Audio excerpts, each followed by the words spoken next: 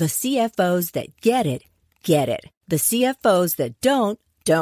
Let's talk about the CFO, the Chief Financial Officer. There are two kinds of CFOs. One who's struggling to keep up, spreadsheets everywhere, manual processes. It takes weeks to close the books. The other kind is on top of their game. Automated reports, inventory, commerce, and HR flow into the financial model seamlessly. NetSuite is everything you need to grow, all in one place. That's why NetSuite is the #1 cloud financial system used by over 28,000 growing businesses. 93% of businesses increased their visibility and control after upgrading to NetSuite. Head to netsuite.com/C-Suite for a special one-of-a-kind financing offer. That's netsuite.com/C-Suite. netsuite.com/C-Suite. This is Profit from the Inside with Joel Block. Insights to give your business the inside track. And now, here's your host, Joel Block. If you ever wonder how some people get so far so fast, sometimes you have to wonder, is it what they do? Is it what they think? Is it how they act?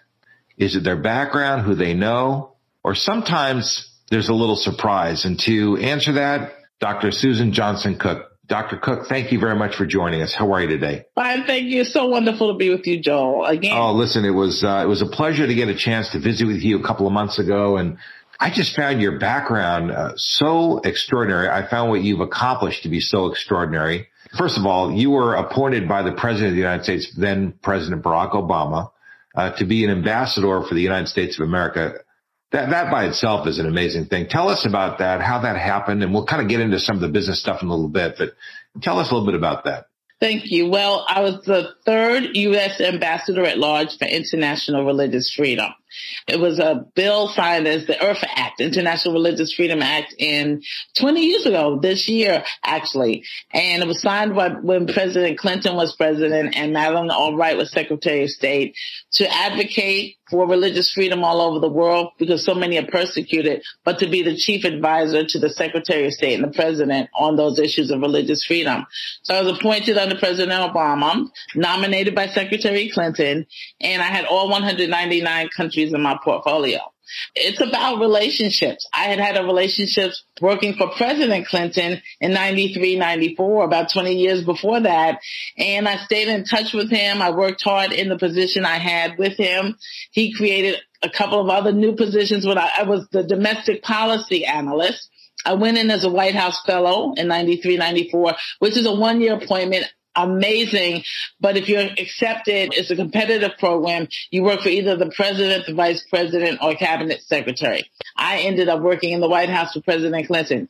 I'm a faith advisor. I was a faith leader in New York City for 30 years. And so President Clinton was really into the faith community. So he kept me on. We created really what was the first faith-based initiatives. We didn't have that name for it, but he wanted government to be more user-friendly to the faith community. So he needed someone who knew government and someone who needed a faith community.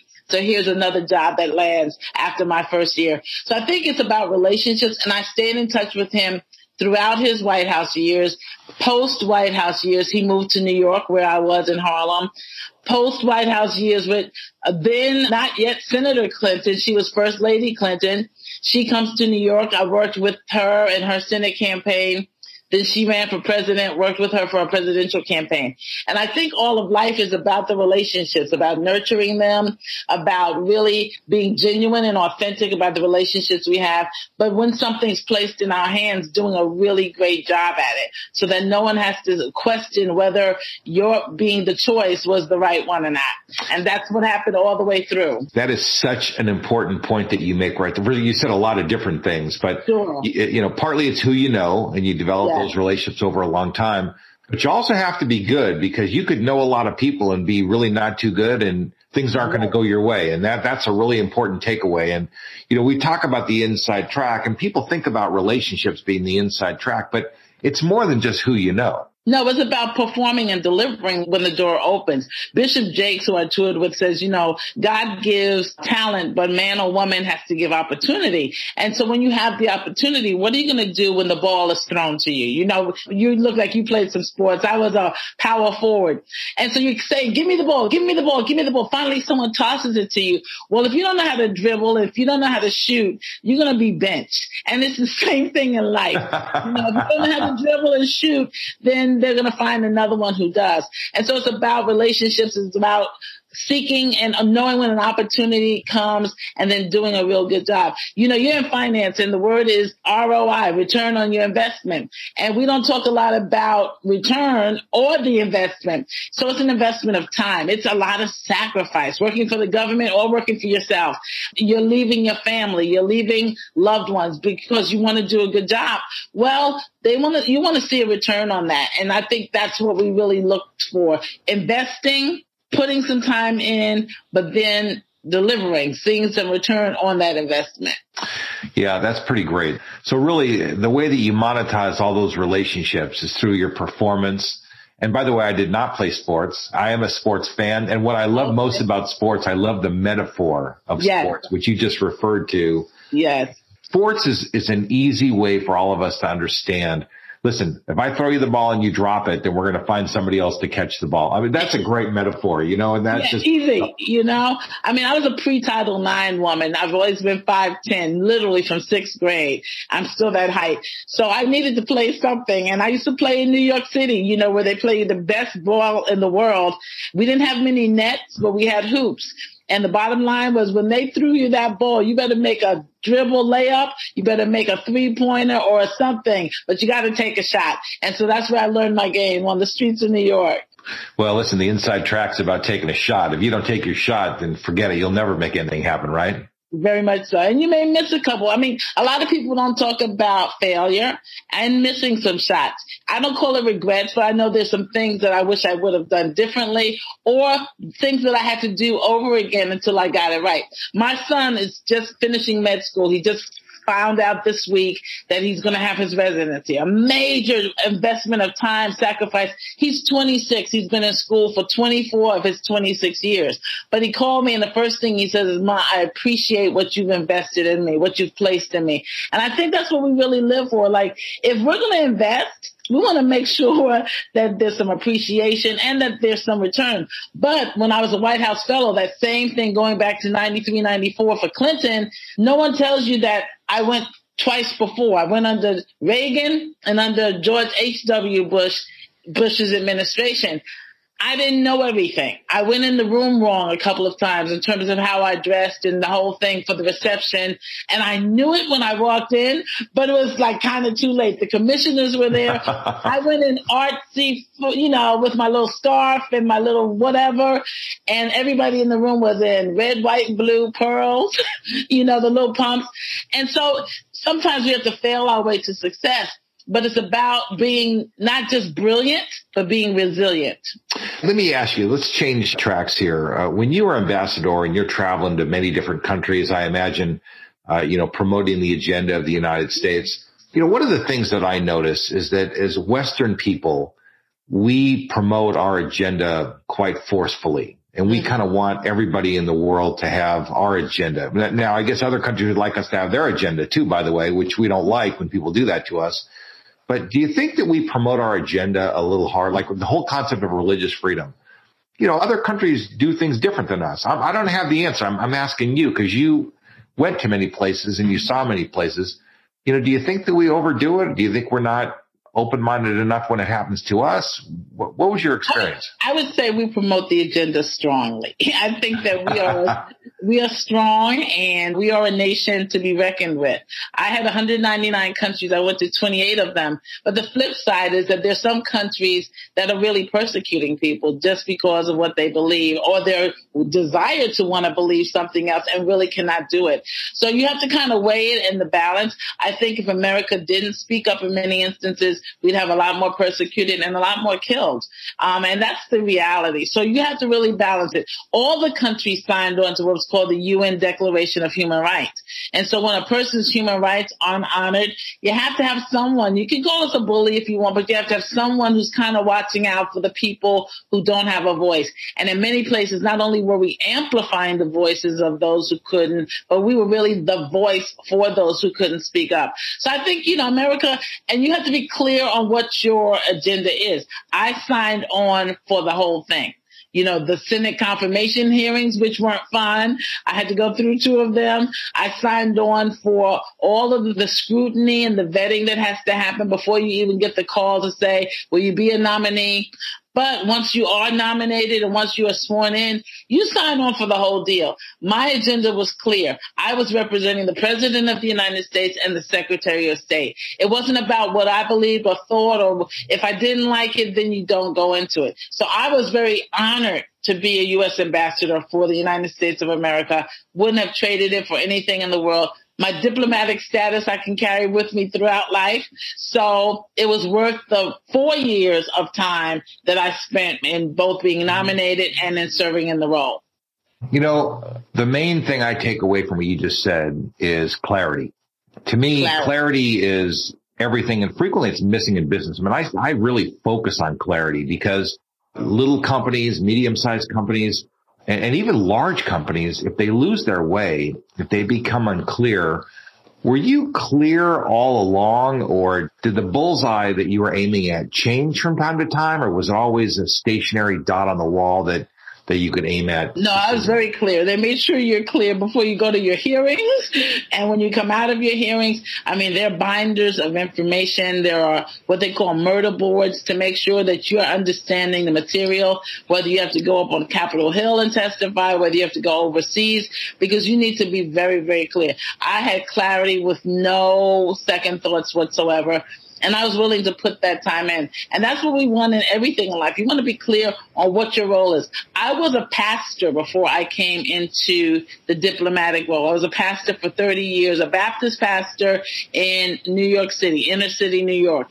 And that was its role. They were not hiring me to be a Baptist pastor in government. They were hiring me to be the U.S. ambassador at large. So I wasn't representing just my denomination. I was not representing the Christian faith. I was very clear on what they were asking me to do. And that's what you have to know.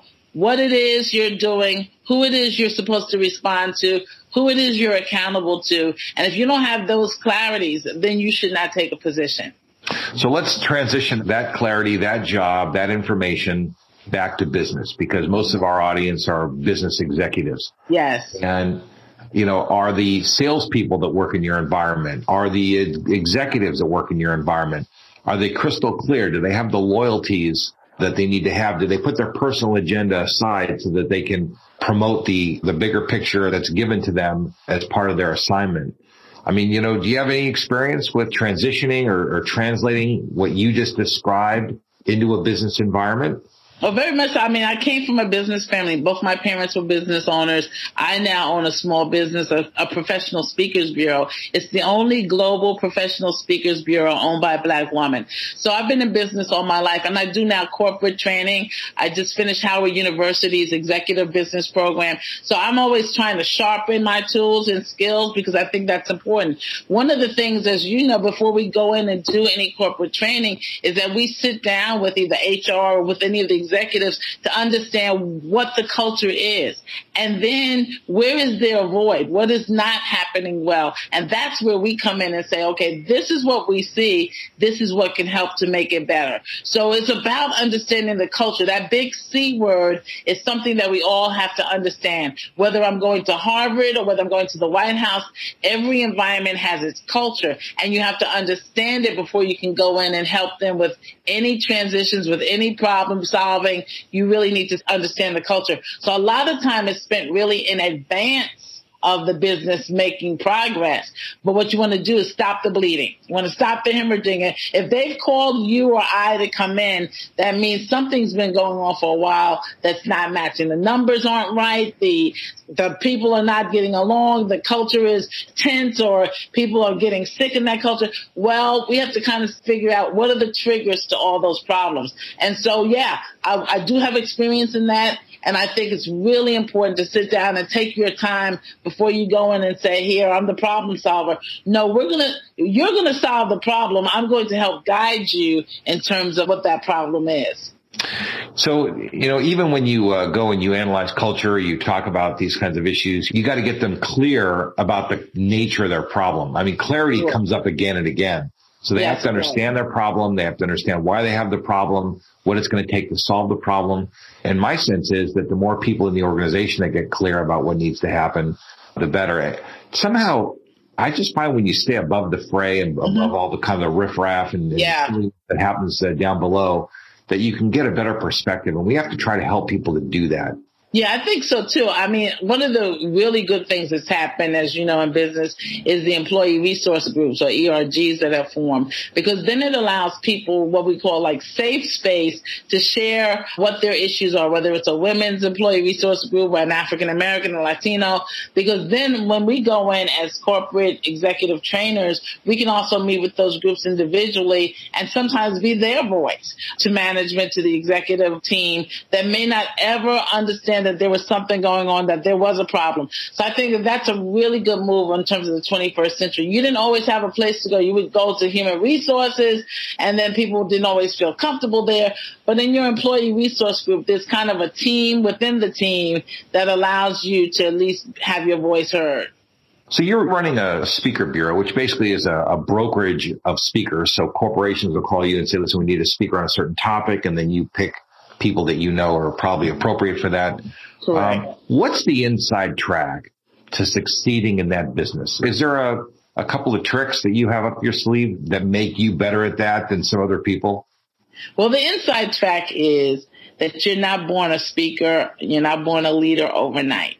So you have to come with experiences, and you have to come with a lot of practice. I've given over 3,000 speeches, and probably about one less than you. But it's about always honing your craft. It's about trying some new things. It's about being in front of audiences that you haven't been in front of before. But the bottom line, the inside track is experience. The second is my mantra is strategize, monetize, globalize. So you have to have a strategy for where you want to go. You should not be in the same place now that you were years ago. You should monetize it. You should not be doing speeches for free if you've been speaking 10 years or more.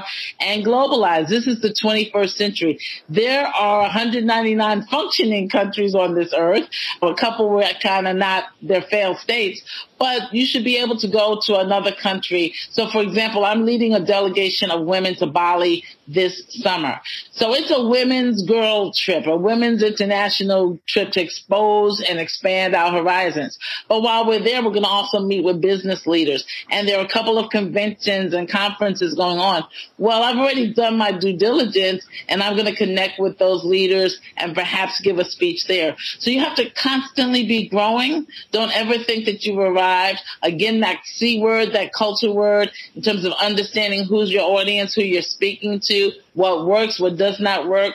Humor here may not be humor in Indonesia. Humor here may not be humor with you.